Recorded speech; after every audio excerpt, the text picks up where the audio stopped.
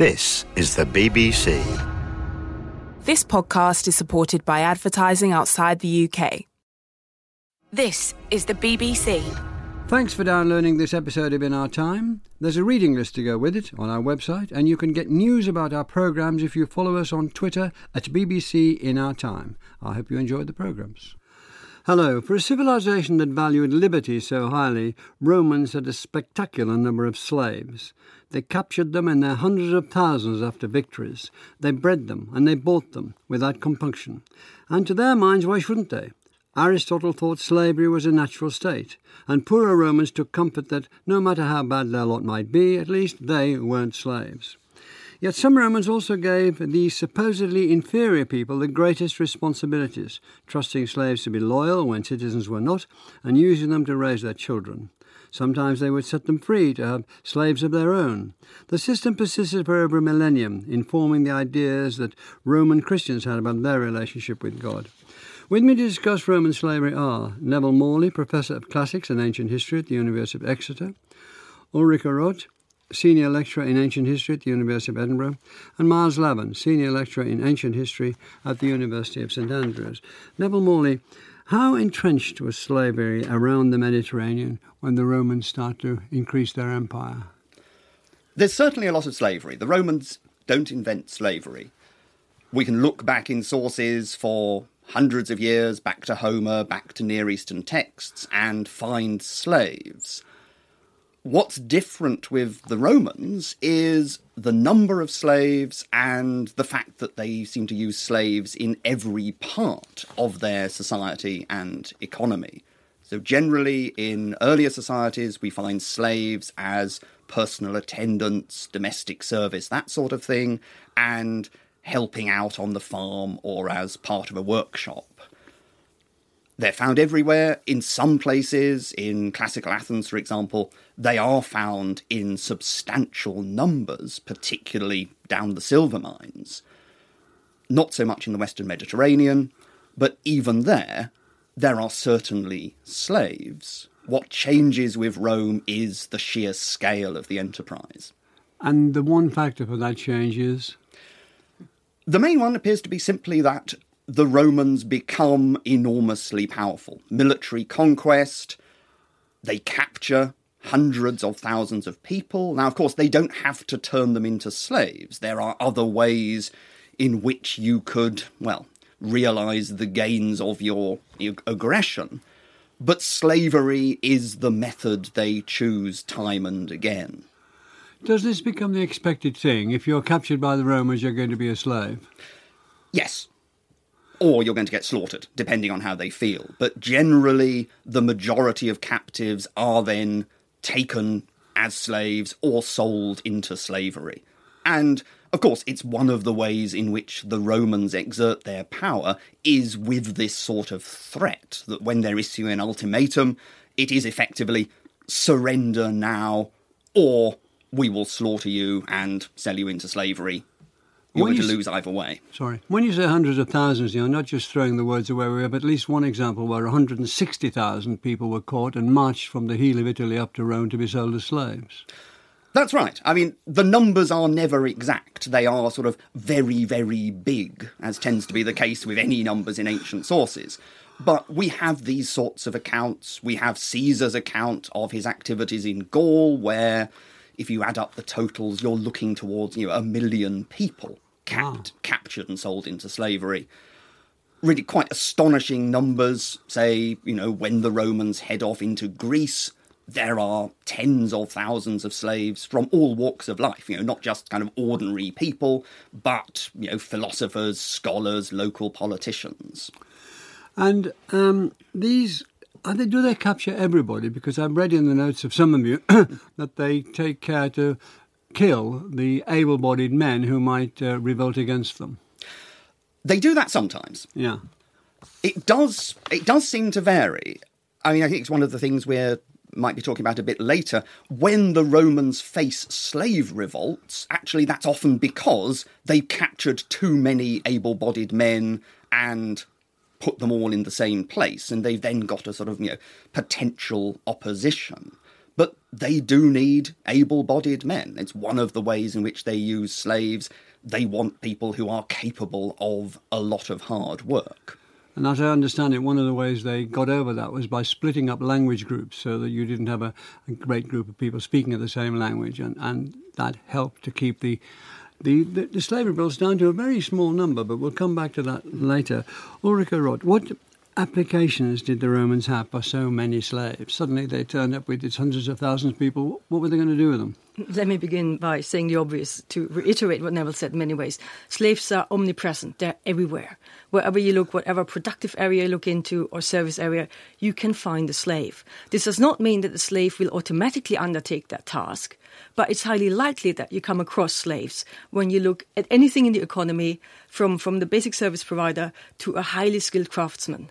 What dates are we talking about here? Well, okay, the evidence that we mainly look at is the early imperial period, 1st, 2nd, 3rd century AD, let's say. Also the late Republic, the 2nd, let's say certainly the 1st century BC. For this period, we have very good evidence. So it's about 400 years roughly. Yes, which is, say, half the time we have for Roman history, really. We have about a millennium of Roman history. But where we start in the 7th, 6th century, it's very little that we really know that slaves did. This starts later. So they capture these great number of slaves, and it coincides with an economic development. Mm-hmm. Yes. It's not just capture, we come back to that probably later as well. So the economy growth, and with that we see a lot of different highly skilled functions coming out. We have textile producers, this is male and female. We have pottery makers, we have crafts makers of any type that you can find of. We know this from the literary sources, we know this also from the epigraphic evidence, the inscriptional evidence, for instance, which is the only evidence really we have from the slaves themselves, which is one problem for us as scholars, because the literary evidence is primarily 99% produced by the masters, and so it gives us quite a distorted view of where the slaves are actually put to work.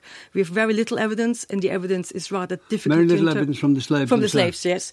That really tells us what they did and how they undertook that task and what it meant to them. Now, however, we have a lot of funerary evidence where slaves record their job title. And scholars have always argued this means that labour means something to them, that it's important for them to be seen in that role. It's very difficult to know to what extent this is convention. When you say funerary evidence, you mean tombstone? That's right, correct. Tombstone says often the name and then the job title, but nothing else. But these are the two things that are often recorded. Maybe a family relation, the person who set it up, the father, the son, etc.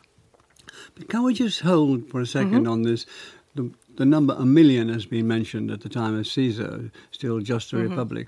We've said a few 100,000, they're easy, really. So that's a massive infusion into a quite small area, Rome and the west coast there. And so enormous boom time for industry, rather like 18th century north of England, really, wasn't it? They piled in.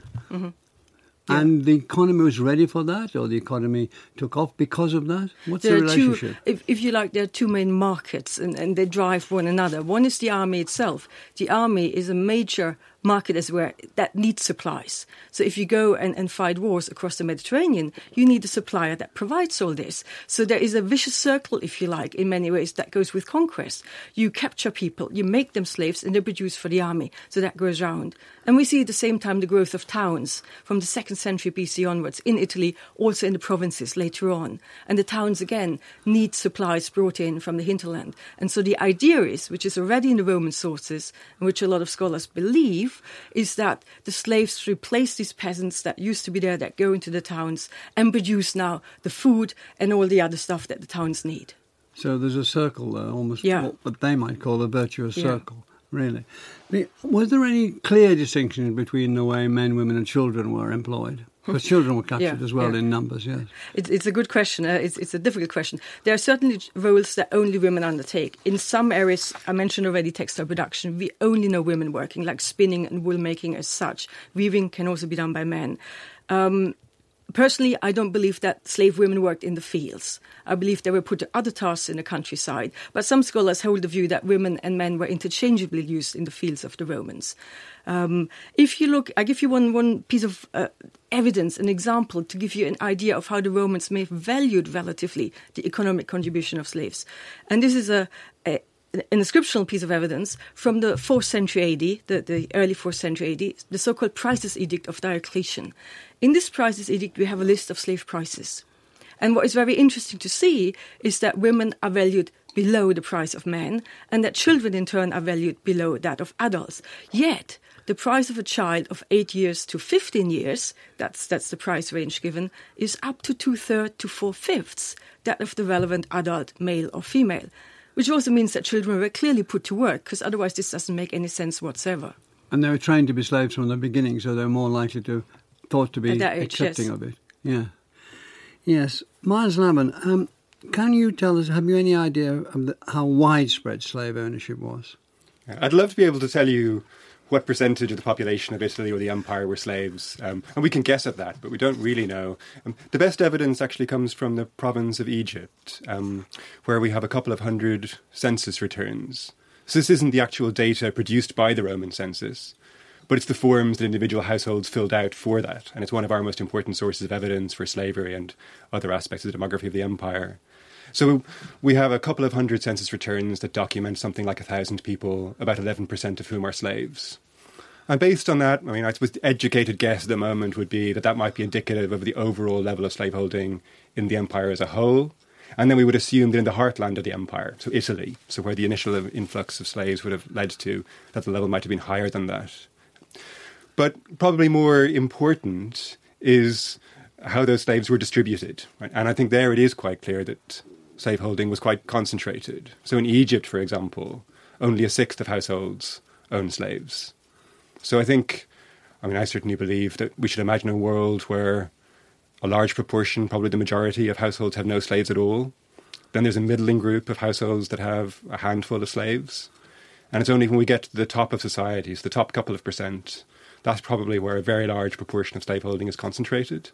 And there you have households of hundreds, tens or hundreds of slaves. And at the very top, so the wealthiest men in the empire who dominate the Roman Senate, it's people like the philosopher Seneca or his ilk. They would have had estates that constituted maybe more than 1,000 slaves. They would have lived in urban residences where they were surrounded by hundreds of slaves. They obviously were parts of the household. You've just said that. What did they do there? Well, at this level, at the top level, a lot of it is about conspicuous consumption. I mean, there's one of the roles a slave can perform in the Roman culture is what's called a pedisequus, literally a foot follower, a footman, right? And so at some level, the number of slaves who are following you in public is an indication of your wealth. And so large domestic households in the city of Rome would be full of slaves in a range of domestic and even purely ornamental functions. But they're also used as secretaries, to manage accounts. You've given the estimate that there might be 10% of the population-ish from very slight evidence base, but it's the best we've got. They still, it seems to me from the reading, are quite prominent in the cities, in society. They're taking messages, they're teaching children, they're doing things there with their important masters, or very, very, very important masters. So they're a feature, they're there. Especially at the very top of society. Yeah. I imagine if we were to look, in the poorer section of the city or out in the countryside, we wouldn't find a society quite so, in which slaves and ex-slaves were so prominent. But I think at the top of society, these men, their households are composed largely of slaves and ex-slaves, and so society is full of them. When victories in war stopped or dwindled away, not stopped entirely, where did they look for the slaves then? Well, wars of conquest never really stopped. So I think warfare is a constant source of slaves, but it was probably never the exclusive source or necessarily the most important. I think most of us believe that the single most important source of slaves was natural reproduction. So the key context here is Roman law, under which the child of a slave is always a slave and the property of the owner of its mother. So it's clear that Romans, when Romans commodify slaves and slave bodies, as they often do, they often think about female slaves as breeding stock, essentially, as a source of future slaves.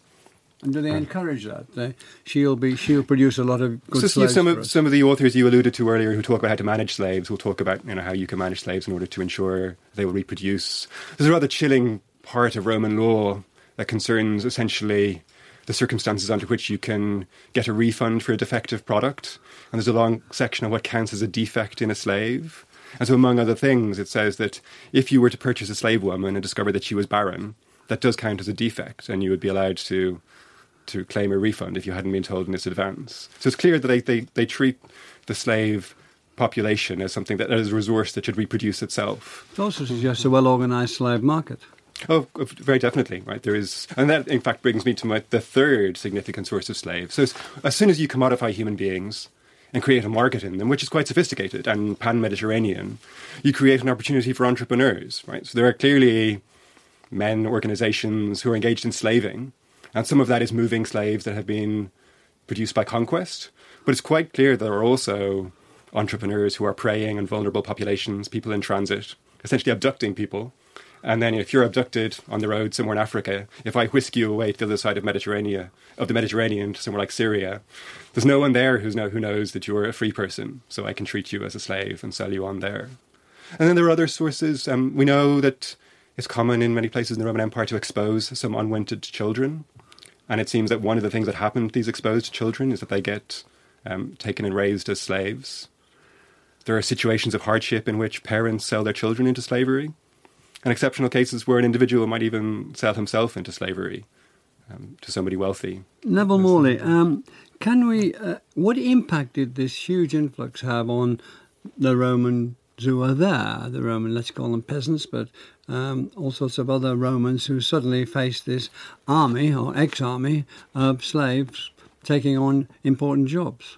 We're very much talking about Roman Italy and central Italy and the city of Rome, because that's where the greatest impact can be seen, certainly in the period where this system is developing. So the late Republic, with these enormous conquests, enormous influx of slaves. And it does seem to be different in the countryside from the city. In the city, it's certainly the case that a wide range of different sorts of jobs are being done by slaves. There isn't, for example, the sort of thing that we see in early modern cities where there's an enormous market for domestic service, where people come to the city to work as footmen or maids or whatever. In Rome, that sort of role is taken by slaves. There's a wide range of, building activities, crafts, retailing services and so forth, where certainly a lot of the people doing these jobs are slaves rather than free people. So in one sense, the influx of slaves reduces the opportunities for the free population. On the other hand, most of these are new opportunities. This is going hand in hand with the really dramatic expansion of Rome and of other cities. Out in the countryside, there is a sort of a complex process which we could describe as displacement. The old story used to be that, rather like the early modern enclosure movement, the peasants were being driven off the land to make way for slave estates, which were, profit-orientated and benefiting the elite. And the new story? The new story is that, to some extent, the peasants are moving of their own accord. They're not simply being forced off. They are, at least some of them, are migrating towards the cities, perhaps because they see better opportunities there. Perhaps also, as Ulrike mentioned, some of them are going into the army. Can I turn to you and then Ulrike again?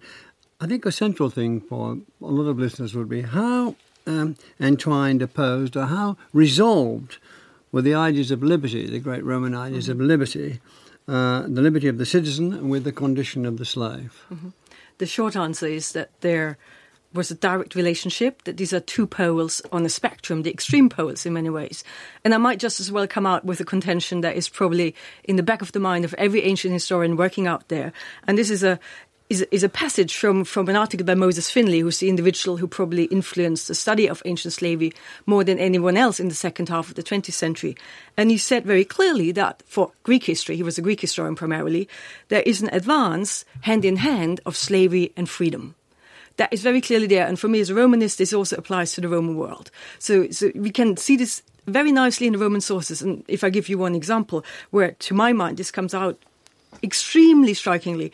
And it's an invented example in terms of it's a Roman invention. So in the 1st century BC, the Roman historian Livy writes a history of Rome. And he writes about the period in which Rome gets rid of its monarchy in the 6th century BC. Now, he can't have known what actually happened. That's neither here nor there. And after they got rid of their kings, they established a republican government, which for them is the epitome of liberty, of libertas. But there are, of course, plots going on, conspiracies to bring the kings back. And one of these plots involves a lot of Romans in the city. But it is a slave who stops the first plotting. The slave is rewarded, and the reward are 3 things: money, freedom, and citizenship. And that's very interesting for many reasons. On the one hand, we see the slave moving from his servile status to freedom. That's the other end, the epitome of what he can achieve. And yet there is another element, there's citizenship. It comes, in this case, with freedom, but it's separate from it at the same time. They're not the same thing. So there's 2 things sort of clustering at one end of this pole, freedom and citizenship, and slavery is at the other end. But the fact is that they're still slaves, and even if they get freedom, when they die and they have not become citizens, which is very, very, very rare, everything they have goes back to the state. Okay, we again need to differentiate here historically. When we talk for the Republic, before we have emperors in Rome, the slave who is informally freed remains a slave, even legally, at that point. So de facto, they are protected by the authorities. But otherwise not. If they are formally freed, they become a citizen, and they can make wills, they can pass on their monies. But behind all that, were they bothered that they were slaves? The Romans? Yeah. There is no reason to suggest the Romans were... Is there any were... evidence that any Roman was saying, we shouldn't do this to these people, this is wrong? There is some evidence that people had hesitations of how to treat a slave. But not many by the sound of it. But not in the fundamental way of getting rid of slavery. I can give you an example. We know that Cato, 2nd century BC writer, politician, commander, etc., says, if you have a farmstead, when you hold an auction, sell any old and sickly slave. Now, we see later that another writer, Plutarch, a few centuries later, says, you wouldn't do this to your dog. So there was clearly a dispute of how you handle the management of your slaves. But there was no fundamental issue with it. Myles, Lavan, what evidence do we have of slavery from the tombstones? But first of all, what evidence do we have of the way that slaves were maltreated? It's very important to be aware of just how important violence is in the regime of slavery. It's not as if all slaves were treated brutally or as if violence was the only pillar of slavery, but it is hugely important. And so in Roman culture, the 2 symbols of slavery are the whip, which is used to punish slaves, and the cross, right, which is the way of executing slaves. Crucifixion was the punishment specific punishment for slaves. Yeah. And so it is occasionally used to punish other outsiders, such as bandits in the province of Judea, right, which is the context for the Christ story. But the point is that these bandits are being treated as if they were slaves. Another chilling document that I often talk about to illustrate the realities of slavery is an otherwise innocuous municipal law from Puteoli, a city in Italy. And this is a law that regulates the business of the undertaker, which is essentially, that's a public contract an entrepreneur can bid for to be the undertaker for the city of Puteoli. And the reason this is important is that, among other services, the undertaker was responsible for torturing and executing slaves. And so this municipal contract lays out the conditions under which the chosen undertaker will provide its services. And in this case, it lays out the fees that the undertaker will charge for crucifying slaves, and precisely who is to supply the wood, who's to supply the nails, etc. So that we can see that the execution of slaves is here a service industry that's being regulated by the state. Back to the tombstones, what do they tell us? So tombstones, so that is stone gravestones inscribed with text, are one of our most important sources for Roman social history in general, because they give us access to a swathe of the population we wouldn't otherwise see. Now, of course, one important thing to bear in mind is that stone grave markers were by no means universal, right? We assume that the majority of the population were commemorated with something far more ephemeral that wouldn't survive to today. But, say, from the city of Rome alone, we have tens of thousands of gravestones. Now, what's interesting about them is not the presence of slaves per se, though there are not insignificant numbers of slaves commemorated in these tombstones, which is revealing in itself, because it shows that many slaves received a privilege that lots of free-born Romans did not get, and that's presumably because they lived in relatively wealthy households, and they're commemorated by their fellow slaves with a stone monument. It's indicative of the fact that some slaves actually lived in material conditions better than some of the free poor. But the extraordinary thing about this body of tombstones is that of those 20 or 30,000 odd tombstones, something like 80% are ex-slaves, which is a truly extraordinary proportion. So, how do you account for it? So I think none of us believe that can be a direct representation of the proportion of ex-slaves in the population. You mean it's too bad to be true? It's just too good to be it's true? too high. So we assume that they're overrepresented. Yeah. And there might be two factors at work. At one level, it's taking you by surprise for over-representation. Yeah, this is something we'll come back to again. Just like previously 10% was under-representation. You have a high old time with these non-sources, don't you? We always have to reconcile what our fragmentary evidence indicates with our a priori assumptions about what's plausible or not. Yeah. Neville, you want to come in? And the way it's often talked about is something like, the epigraphic habit. It's not, not everybody can afford to put up a stone tombstone. Not everybody wants to. Our sense is that slaves and still more ex-slaves are especially likely to do this. And certainly one of the reasons is, and it goes back to what Ulrike said about, the importance of status as being a free person and a citizen. These are people who want to assert themselves in the social sphere, particularly to say, I have achieved something. I have got to the point of being able to show off my success in gaining freedom and my profession, my position in society, in a way that free-born people seem to be much less bothered about. Which brings me to the point I wanted to ask you anyway, which is there's been quite a lot of talk in the notes that I've had from the three of you about them making money and buying this, and especially Cicero's great friend Terra, his slave, who bought estates and all the rest of it. Why did they make money? If you're a slave, you have to pay them, you look after them, you feed them, you give them clothes. But making real money, how did that happen? It essentially works as an incentive. I mean, it's a fiction. Strictly speaking, a slave is property and therefore cannot own property. But it suits slave owners, in the case of particular trusted slaves, to allow them to accumulate something as if it is their own. And very often, this operates to keep the slaves quiet and compliant, that they've then got a stake in the business of the master. And it allows them potentially to gain their freedom at the end of the process, that they can build up what's known as a peculium. When they have acquired enough, they can buy their freedom off their master. And of course, the master has had all of the benefit of their work and has now got the money to go and buy a replacement slave.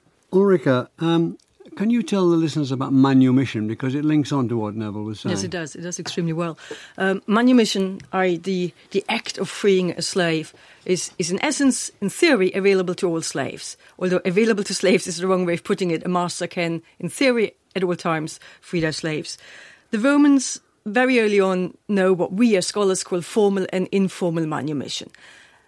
Both ways of manumitting a slave lead to freedom for the slave, but only one, that is the formal mode, if taken out in the right way, gives the slave also citizenship. So just to get to the core of it, the master says, you are now free. Does he give them a form? Is there a bit of paper involved? That's a very good question. Yeah, we wish we had those. We don't have a single form. I personally assumed that they would give them a piece of paper, but we need witnesses as well. So we may not be quite enough people in this room to do so. But in pure practice, yes, a master can, at the drop of a hat, free a slave, say at the dinner table with a few people around. And some of our literary sources play on this, precisely. But the slave only gets freedom at this point. And I'm now talking for the empire. What do you mean only gets freedom? Not citizenship. And that is critical, because citizenship protects you in many ways from a lot of things that pure freedom, as it were, doesn't give you. The problem is when the slave dies, the slave, you mentioned this yourself earlier on, the slave cannot make a will and pass on property if he hasn't got citizenship. And it means everything that slave accumulated in the course of their lifetime as a free person goes back to the master. It's the bingo situation for the master. But if the slave has family, where are they afterwards? Nothing that family accumulated that is in the ownership, as it were, in the possession of that slave goes to that family. And that is why formal manumission is interesting, because we assume you would want this to protect yourself in that way. Now, Neville mentioned the peculium, the money that slaves are entitled to amass. My personal view is that slaves primarily buy their freedom. And you can see why this differentiated way of having freedom and citizenship works for the masters extremely well, because they can make the slave pay twice, because you can have two manumissions to get there. So we have manumission in the slave economy. I'm sorry to keep asking this pedantic question, but it is quite interesting to know. I mean, do you know how many there were? We know famous examples. We know famous this, that and the other. But there seems to be, come from your notes, and a feeling that this was a contented part of the population. This was comparatively serene, and we come into this next, but the very, very, very few slave revolts over centuries, only one of real significance, Spartacus, seems to confirm that. Yeah, you say it's a pedantic question, but I think it's a profound one. And I would say, I mean, this is probably the single most important thing we don't know about Roman slavery, right? If we were to put it very bluntly, what proportion of slaves could hope to be freed, and after how long? Because different answers to that question would give us a radically different sense of what the slave experience actually was. Now, there are several bits of evidence that suggest that the answers to both to that might be a large proportion and quite early.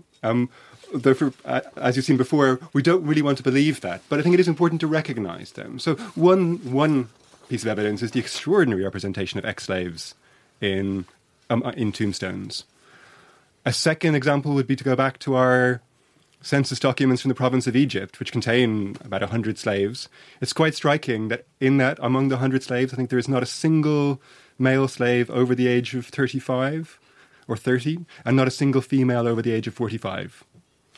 Why? Because there were none left, or because they'd been freed.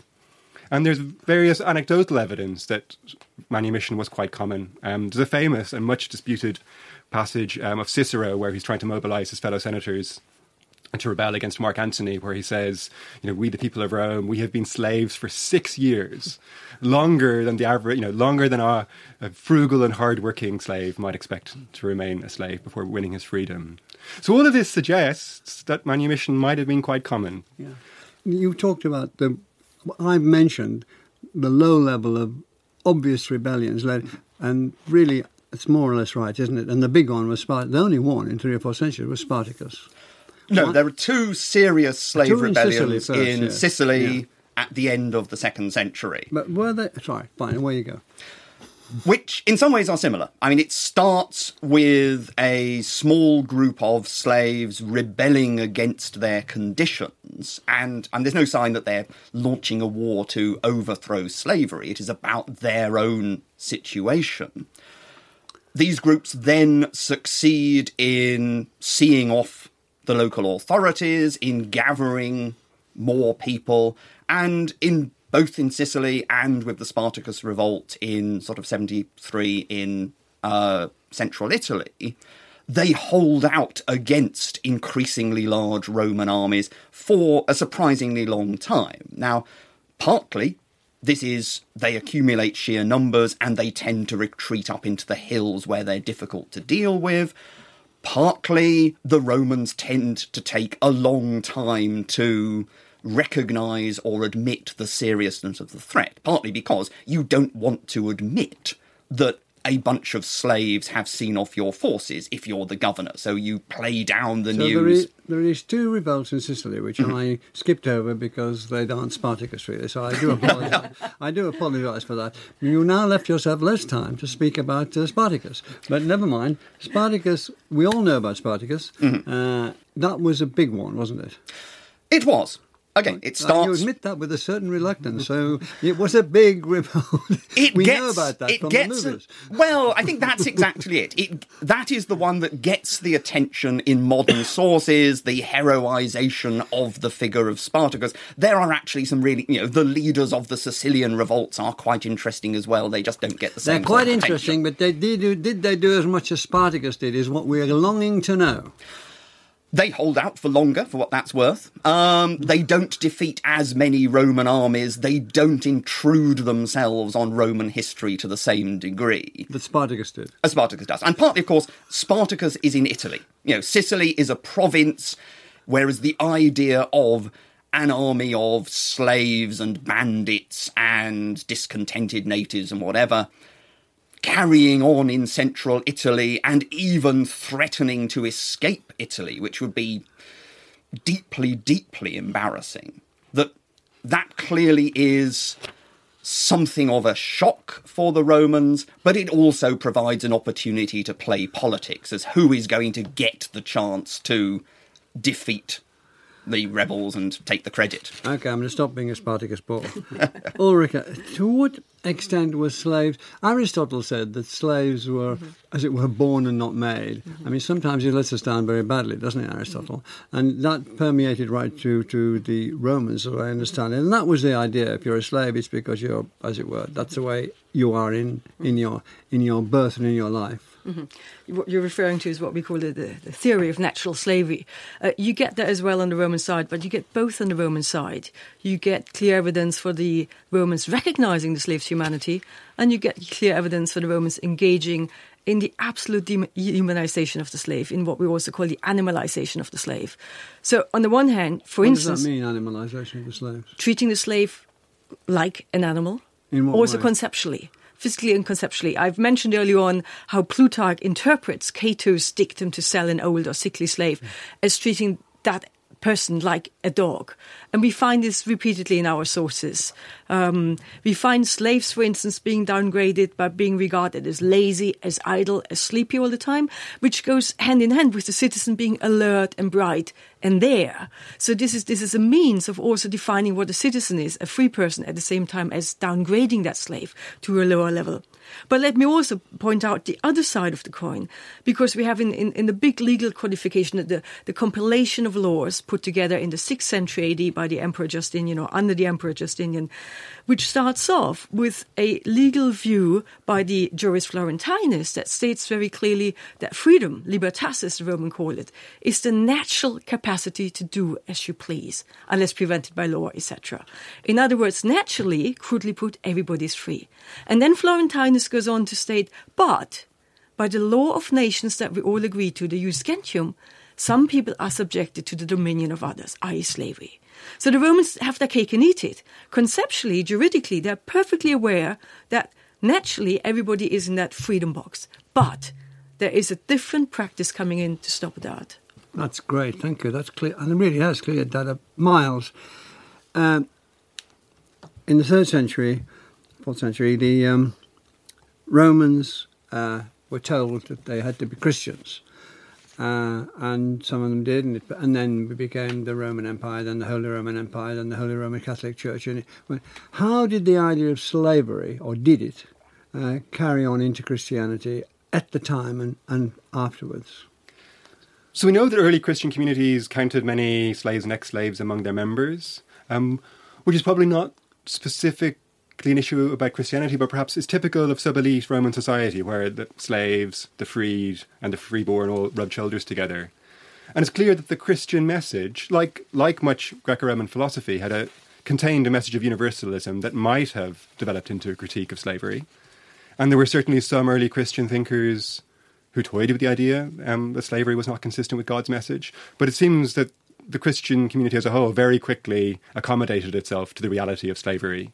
We can see the Christians making concessions to the rights of masters. There's a debate about whether if a slave wants to be baptized, whether you can baptize him just like that or whether you need the master's permission. And there's a debate about that, but it seems that the dominant position is that the master's permission is required for the slave to be baptized, which is a very big concession to the right of a master over his slave. The other way in which Christianity naturalizes or legitimizes slavery is in the way it appropriates the relations between masters and slaves is actually the paradigm of the Christian's relationship to God. And so for Christian writers like Paul, the idea of being slave to God or Christ, doulos theou in Greek, is a fundamental metaphor for understanding the Christian's relationship to God. And so the New Testament is pervaded by the language of slavery, often obscured in English translations by the choice to translate the Greek word doulos as servant, whereas actually it means slave. And as soon as Christianity looks to slavery as a paradigm for this most important relationship in a Christian's life, it therefore legitimizes that master-slave relationship is part of the fundamental nature of the world. And very, very briefly, you suggest that this ripples through to the whole of the Roman Empire and keeps inside the Roman Catholic Church and other... So slavery is legitimated both in Roman law, which has a huge influence and legacy, and then also in Christianity. Christianity very early accommodates itself to the rights of masters. Can I ask you, Neville, and ask you to be slightly brief about this, but it seems that the Roman citizens, the proper Roman citizens, didn't like getting their hands dirty. They were an elite, and one of the things that marked them out as an elite was having slaves who did all that work for them. And they went around thinking all the time, or going to whatever it was.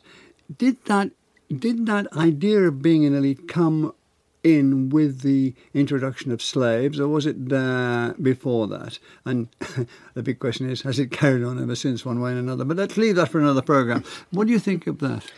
I think the Roman elite always think of themselves as superior. And what's always? As far back as we have sources, and it clearly echoes the ways that Greek elites talk about themselves, their sense that they are above ordinary free people, not just above slaves. Having slaves, of course, accentuates it. You have these, well, you don't quite classify them as people. You have these animate tools doing your bidding, clearly places you at the top of the pyramid. And going with that is an attitude of sort of condescension and distaste for any sort of manual labour. That is associated with slaves. So free people who do that sort of thing are perceived as slavish. It's not to say the ordinary Roman citizen has this attitude. We don't hear from the ordinary Roman citizens. What we hear from are the people at the top of the pyramid who are commanding, thousands of people doing their bidding. Would you say, finally, Ulrike, would you say that the introduction of these hundreds of thousands, nay, millions of slaves, changed the character and enabled the character of ancient Rome to be as it was? I would definitely say so, yes. I cannot imagine ancient Rome, from the early period onward, actually, as a society without slaves, so as what we might want to call a slave society, however defined. It made Rome distinct in many ways, because, as Myles said early on, because of the scale at which these things happened, but also because of the uses and the very fine distinctions in which slaves were used and abused in this world, by which I don't mean it didn't happen elsewhere, but it was clearly a quintessential element of being Roman to define oneself in regard to slaves and in using slaves in that way. Well, thank you all very, very much. Thanks to you, Ulrike Roth, Myles Lavan and Neville Morley. Next week we'll be discussing George and Robert Stevenson and the development of the railway. Thanks for listening. And the In Our Time podcast gets some extra time now with a few minutes of bonus material from Melvyn and his guests. What did we miss out? We've only got 43 minutes, remember, but what essentially, did we essentially miss out something? I think there's a lot more that could be said about the treatment of slaves and the control of slaves. Which, Myles emphasised, the fact that the whip is seen to be central. And the Romans simultaneously believe in the loyalty of their slaves. It's one reason why they hand over a lot of really sort of, confidential, intimate information. It's why they trust slaves with managing their business, managing their correspondence and so forth. Especially when a slave has been homebred, there's the assumption that they are loyal and dependent and you can trust them.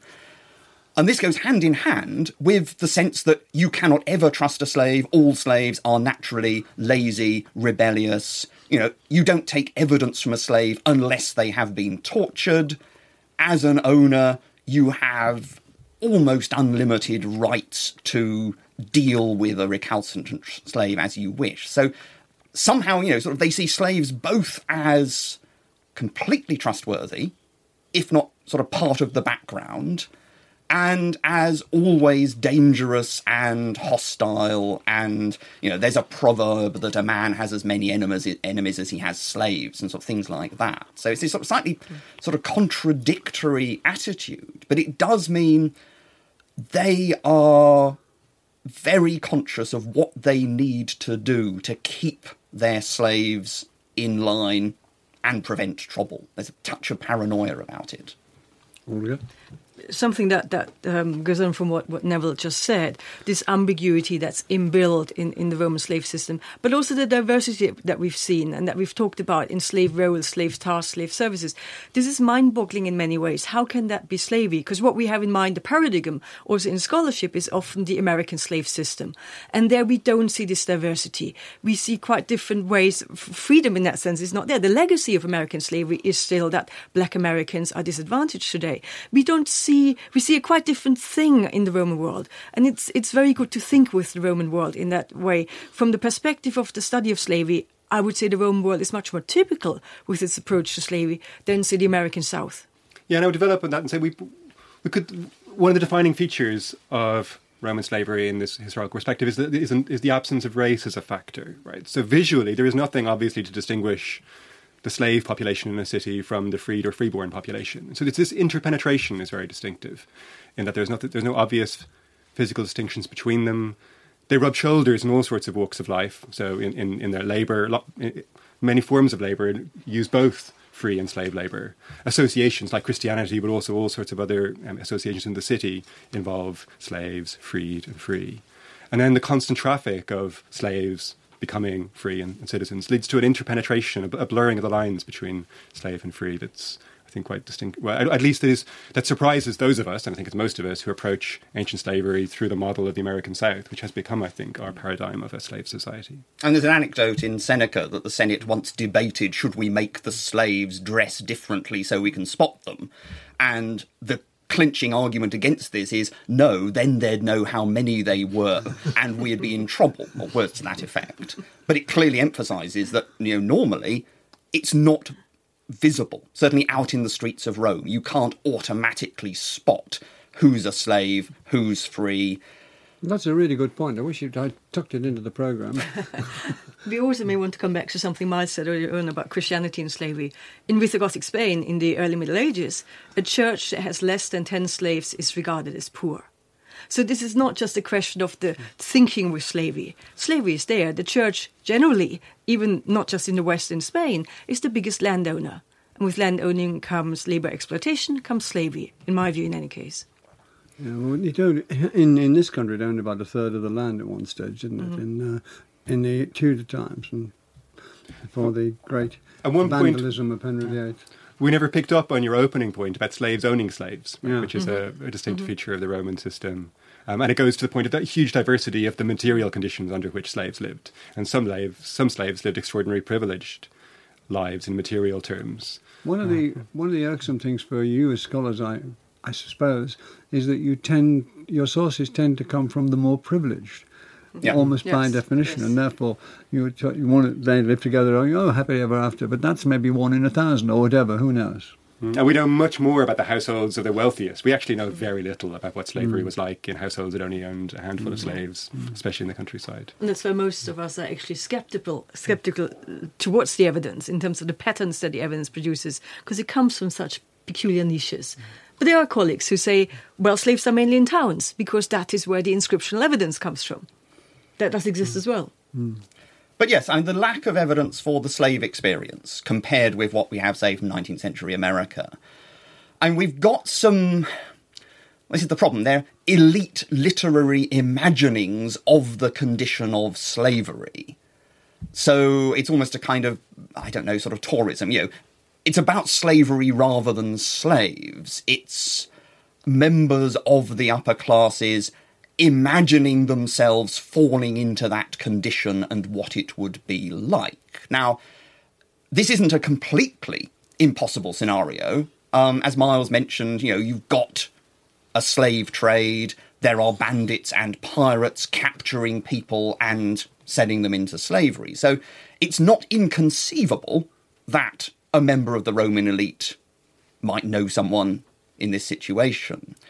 It comes up in various sort of Greek novels. It's almost a sort of stereotypical situation of peril that the hero or heroine or both are captured by pirates or bandits and potentially being sold into slavery. It's presented as one of the worst things that might happen to you. And they do acknowledge the possible consequences of that. that you then lose your identity, you lose any sort of status, you're open to rape and sexual exploitation, you're open to violence and so forth. So they can at least imagine what it might be like to be put in that situation. There's a sort of a long narrative account by Apuleius, often known as the Metamorphoses or the Golden Ass, where the hero is transformed into a donkey, and we can see this as, again, imagining what is it like for a proper rational human being to be changed into an animal who is treated like an animal. It's a kind of metaphor for being a slave, and it's the loss of independence, it's the you're open to violence, you're at the mercy of whether your master happens to be nice or happens to be nasty.